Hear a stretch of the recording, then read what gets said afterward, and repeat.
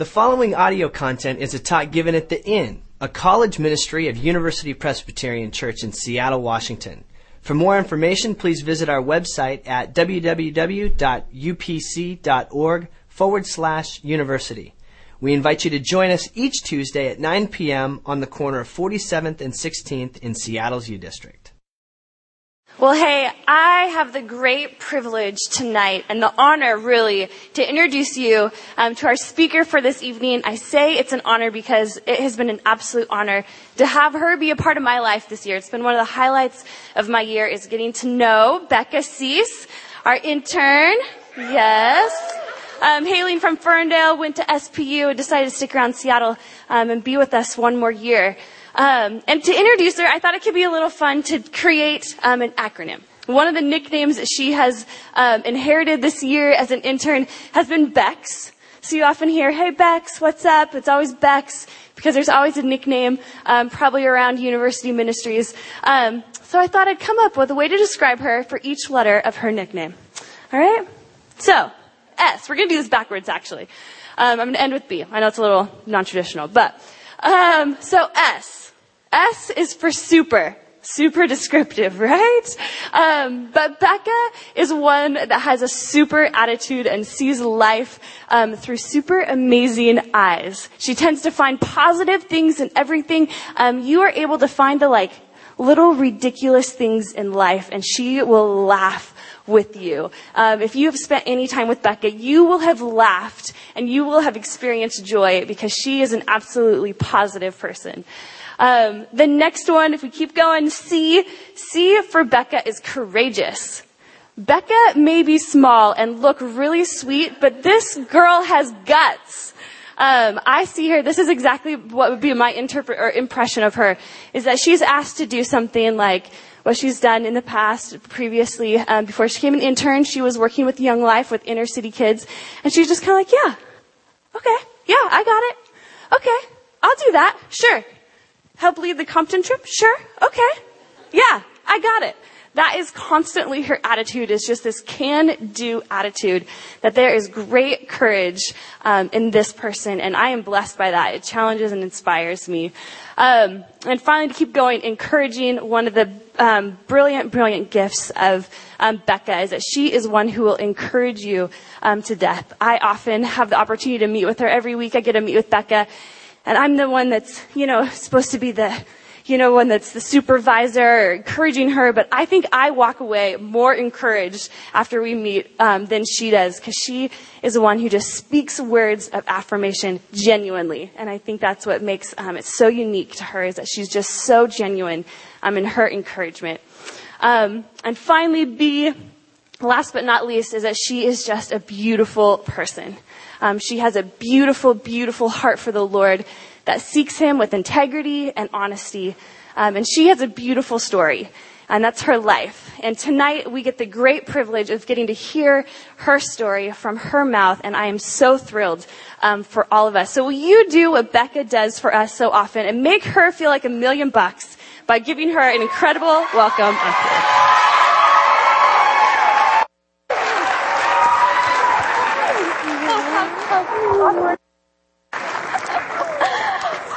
Hey guys! Thank you so much for coming out here tonight. I'm glad to see you all. Actually, the other day I was at a park, and it was a really nice day outside, and I saw all these bunch of little kids, and they were playing football together. And I was like, that's so cute, so precious. But it kind of made me think back when I was a kid, and the games that I used to play with my brother and sister outside. And I don't know if any of you have ever played this game, but have you ever heard of the game Smear the Queer? Now, thinking about it now, I can't believe we actually played this game and called it that, because it kind of seems inappropriate. But the point of the game, for those of you who've never had the delights of playing, is one person has a ball, and they're kind of dubbed the queer. And everyone just ransacks and tackles them, and the only point is to try to get the ball. And then if you get the ball, then you're the queer. And then everyone dogpiles on you and tackles and wrestles you. And honestly, there's no end to this game. It keeps going on and on and on. You don't keep score. It's just an all-for-nothing, free-fall wrestling match. And yeah, it's a good time. So if you've never played it before, go for it.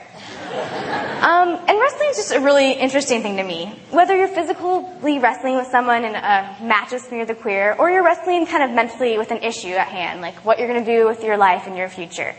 You go through this weird process and period of time of conflict that often involves a lot of struggle. So tonight we're going to look at strength and weakness and how it plays out in our wrestling matches with ourselves and even sometimes with God. In life, I feel like we often have this desire to achieve, to be something great. But when God created humankind, He didn't say, "And you will be great," but He said, "It is good." From the beginning of creation, we were declared good. And my challenge tonight, that instead of striving so hard to become and be great, to be this person of immense success, my heart is that we see our creational goodness and truly live into who we were created to be. Since we were created by a God who is great, we are products of His greatness. We are good. And throughout my life, especially these past 2 years, I have struggled to live into these promises. Many days I find myself not satisfied with who I am. I want to become this person of greatness, this person full of success that somebody, and maybe even myself, can be proud of. Possibly even being someone worth knowing. This ideal person I have in mind is someone of strength, independence, and productivity. I want to forsake all my weaknesses and failures and finally just have it all figured out. Honestly, I just want to be strong. So tonight I'm going to tell you 2 stories. One of a man named Jacob and one that tells the struggle and brokenness that I've experienced these past 2 years. Both Jacob and I find ourselves wrestling with God and kind of struggling with wanting to be strong. So we're going to start out tonight with Jacob's story. And then we find ourselves looking at Genesis chapter 32. I'm going to set the story up a little bit. In this book of Genesis, Jacob is kind of in conflict with his older brother Esau. Now, in these Hebrew Bible times, the older brother inherited everything once the father passed away. And Jacob really was envious that Esau was going to get everything. So he found this kind of sneaky way to trick his dad into giving him the blessing and kind of giving him all the inheritance. And this honestly just pissed Esau off. And he got so mad that he actually was going to kill Jacob. So Jacob decided to run away and kind of let Esau simmer down a little bit. So years and years went by. Jacob got married, had a bunch of kids, and decided he wanted to move back to his hometown. And this is where we find ourselves in Genesis chapter 32 on Jacob's journey back.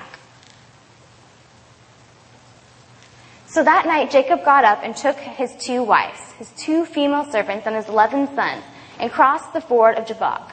After he had sent them across the stream, he sent over all its possessions.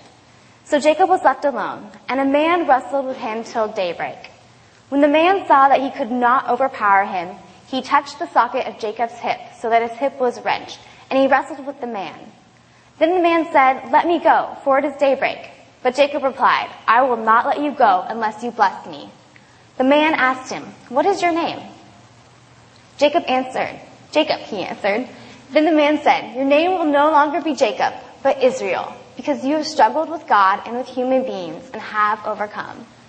Jacob said, "Please tell me your name." But he replied, "Why do you ask my name?" Then he blessed him there.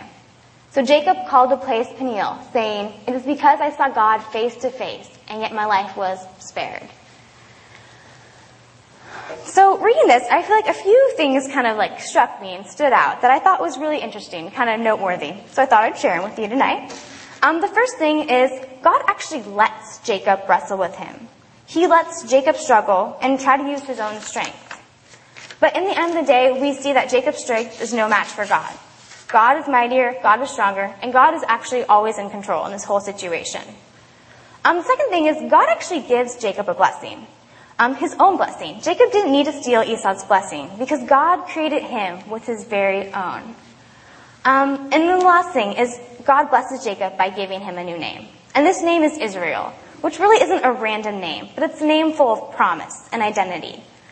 And it's not really a new identity for Jacob, but it's really a reminder of who he really is. This name Israel represents this greater family that God made a promise and a covenant with. So through wrestling with God, Jacob is able to come face to face with God and find this hope and promise in God's strength. He's able to take his rightful place as a child of God and be a chosen member of the covenant. Now, these past 2 years, I feel like I honestly personally have wrestled a lot with God. I've seen this through my relationships within my family and even myself. During this time, I desired to rid myself of any weaknesses and become self-reliant and strong. God let me try to find my own strength, but the irony is, this pursuit brought me to a place of utter weakness and brokenness. So I'm just going to tell you a little about my life. I was born and I was raised most of my life in Ferndale, Washington, home of Jake Locker, for any of you football fans. I went to high school with him. I didn't really know him too well, but his father did drywall my bedroom, so kind of my little claim to fame. Grew up pretty normal childhood. I was awkward in middle school, had braces, went to high school, went to college at SPU. College experience was pretty regular. Freshman year kind of felt lonely, not sure where I was in this world. But by sophomore, junior year, I really just felt at home here in Seattle. But then it kind of came to my senior year, and I kind of realized one more year left of college. I'm going to be an adult next year. Like, am I ready to be an adult? Do I kind of have my life together? And I realized I felt like I really didn't.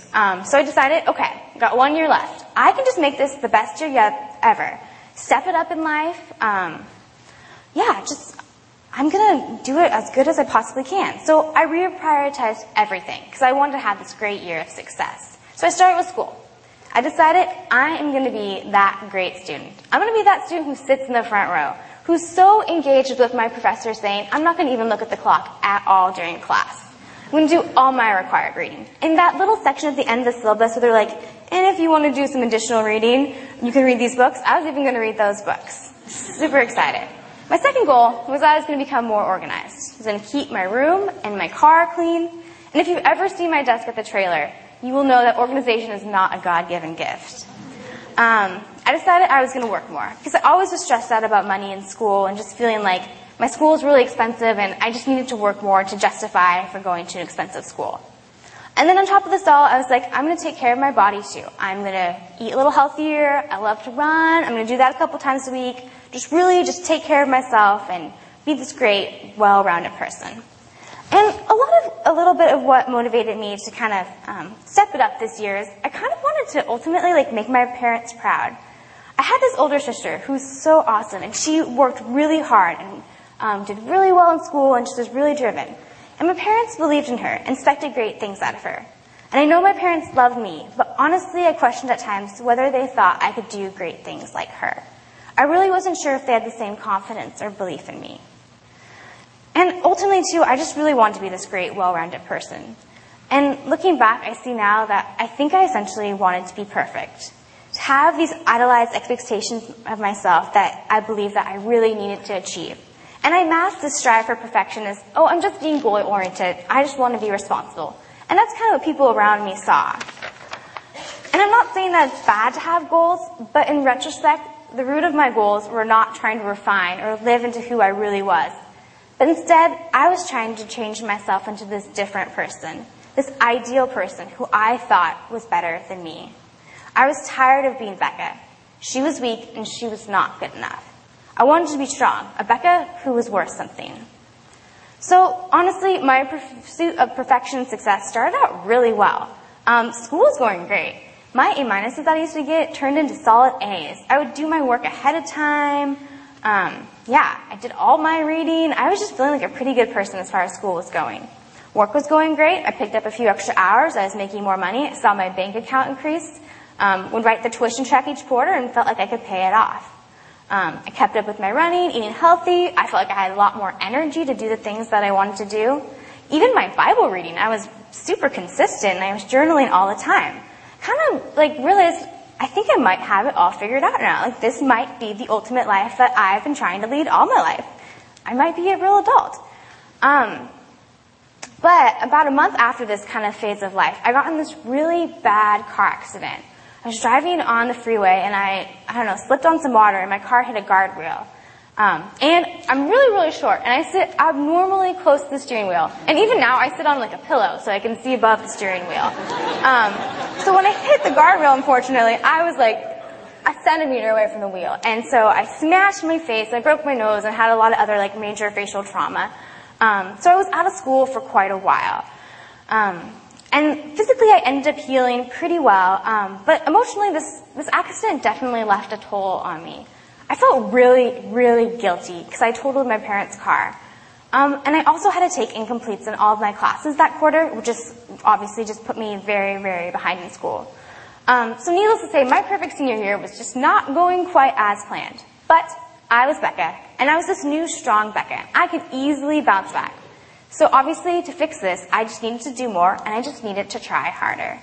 So I decided I would do that. So I'd take 22 credits the next quarter, plus finish all my work from the quarter before, which was about 10 papers I needed to write. Kept up with my volunteering and my Young Life commitments, but I also decided I probably should work more too, because I did just wreck a car, so I needed to kind of balance that out. So I took up this really weird new job where I started classes to learn how to drive commercial buses. Really random, but it was actually a really cool experience. But this, needless to say, made me very overscheduled, overplanned. Honestly, every minute of my day from like 6 a.m. to 2 a.m. was completely booked.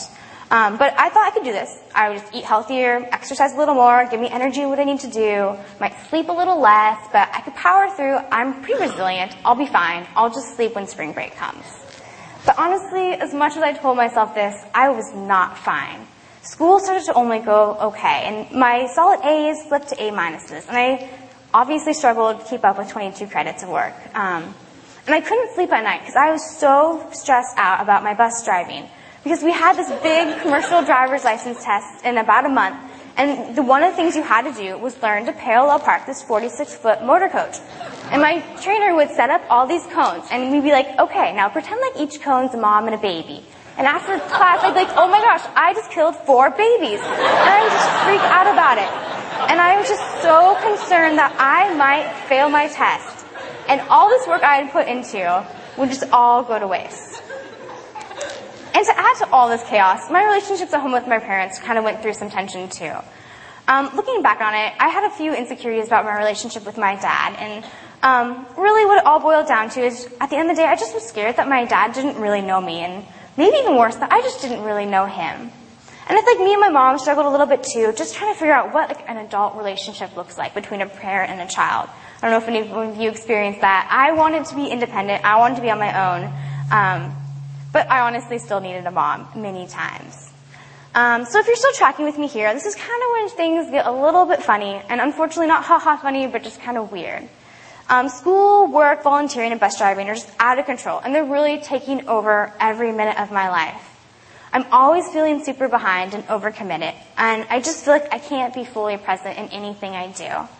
I constantly feel like I'm letting people down, and I start establishing a lot of guilt around this. And plus I find myself just, for some odd reason, just really anxious and unhappy around my parents and at home. And I just remember sitting there thinking, this is supposed to be my perfect senior year. Like, what's wrong with me? I really feel like a failure right now. But there was one thing in my life that kind of was going well in a sense, or something at least I felt like I was succeeding in. This thing about being healthy and eating right and exercising, like, I was doing pretty good at that. Like, I could control that. Everything could go to crap, but this was one thing that I could manipulate and control. So I saw a lot of validation in it, and I began to fall into this trap of restricting myself from certain types of foods, and sometimes from eating food in general.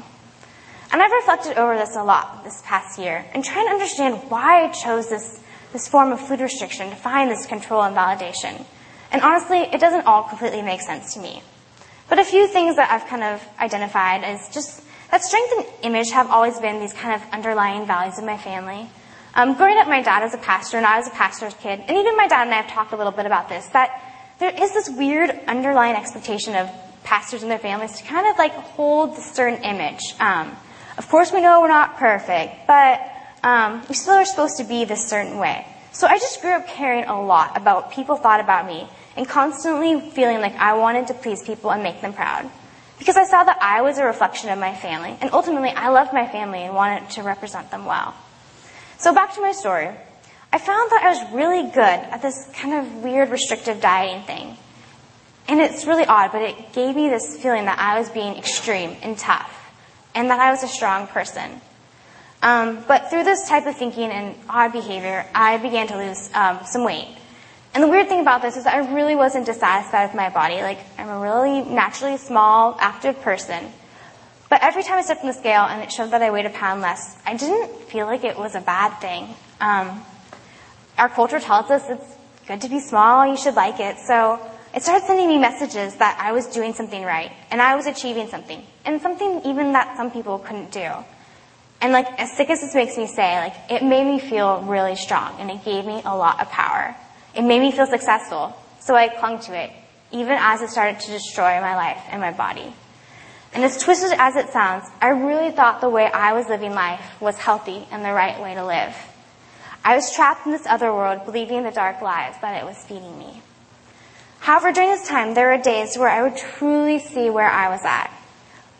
I would look in the mirror, and instead of seeing the strong, resilient person that I thought I was, I would see the real me, this weak, frail, starving girl.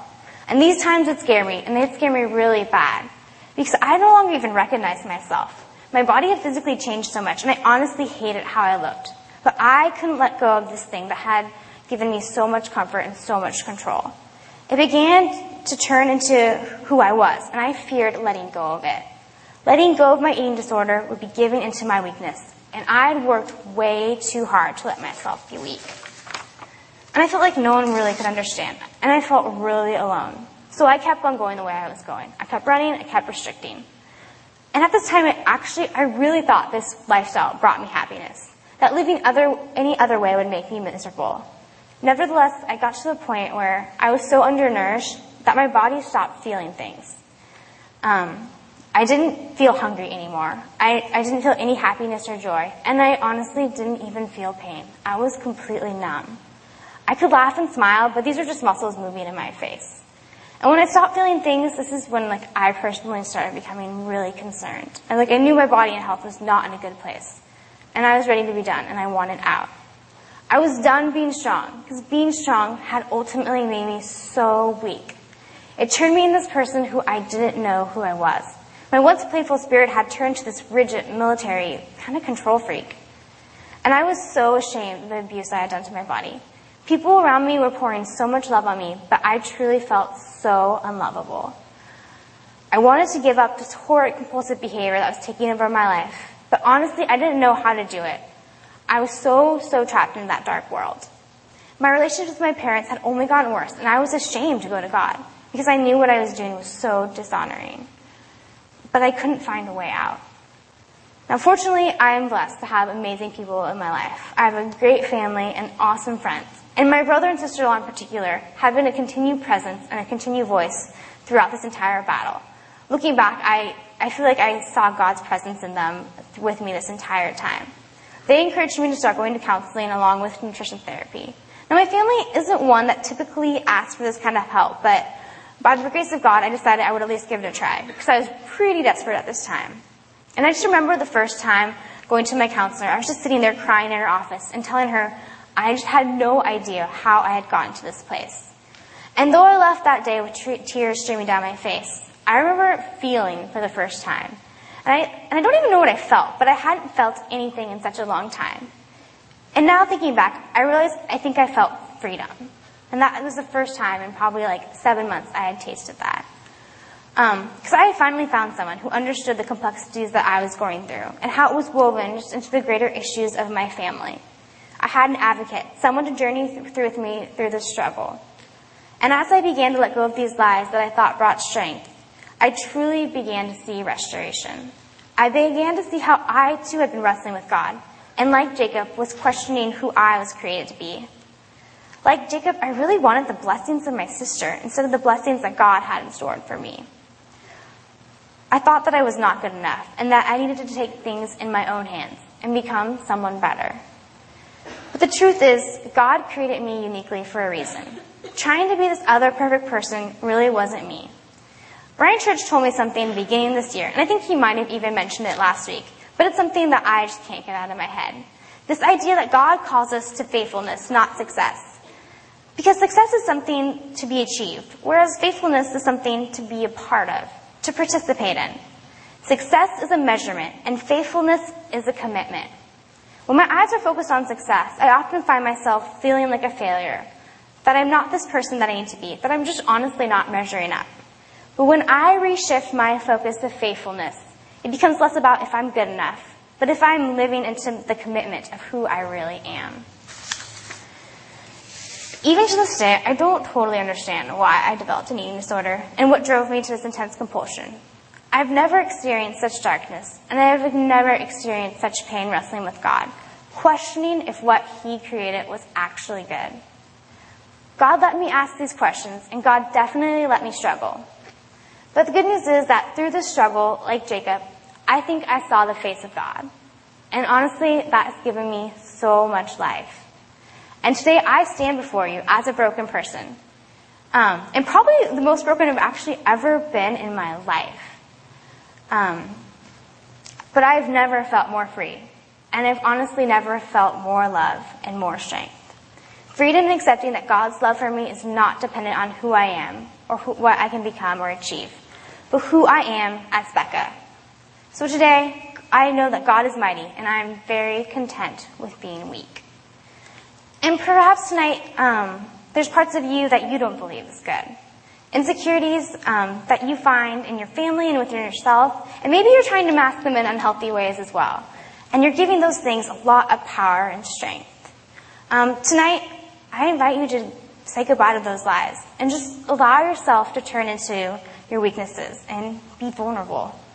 Come along this journey of healing with me, or instead of relying on our own strength, we can just allow ourselves to be weak and rely on the strength of God. Tonight we have a prayer corner, and feel free to go back there and get prayed for. And if you want to continue this conversation, know that my doors are always open, and all the other staff here at UMinn would love to come along you as well. So tonight, let's just claim our true identities as daughters and sons of Christ, seeing the promises He has for each of us. Please pray with me. Dear God, I just thank you so much for each student here, God, and just the unique creation that you've made each of us, Lord, and that we don't have to want to be someone else, but we can be satisfied in just the beauty that you've created in us. Thank you for being faithful to all your promises and to your Son. In Jesus' name, amen.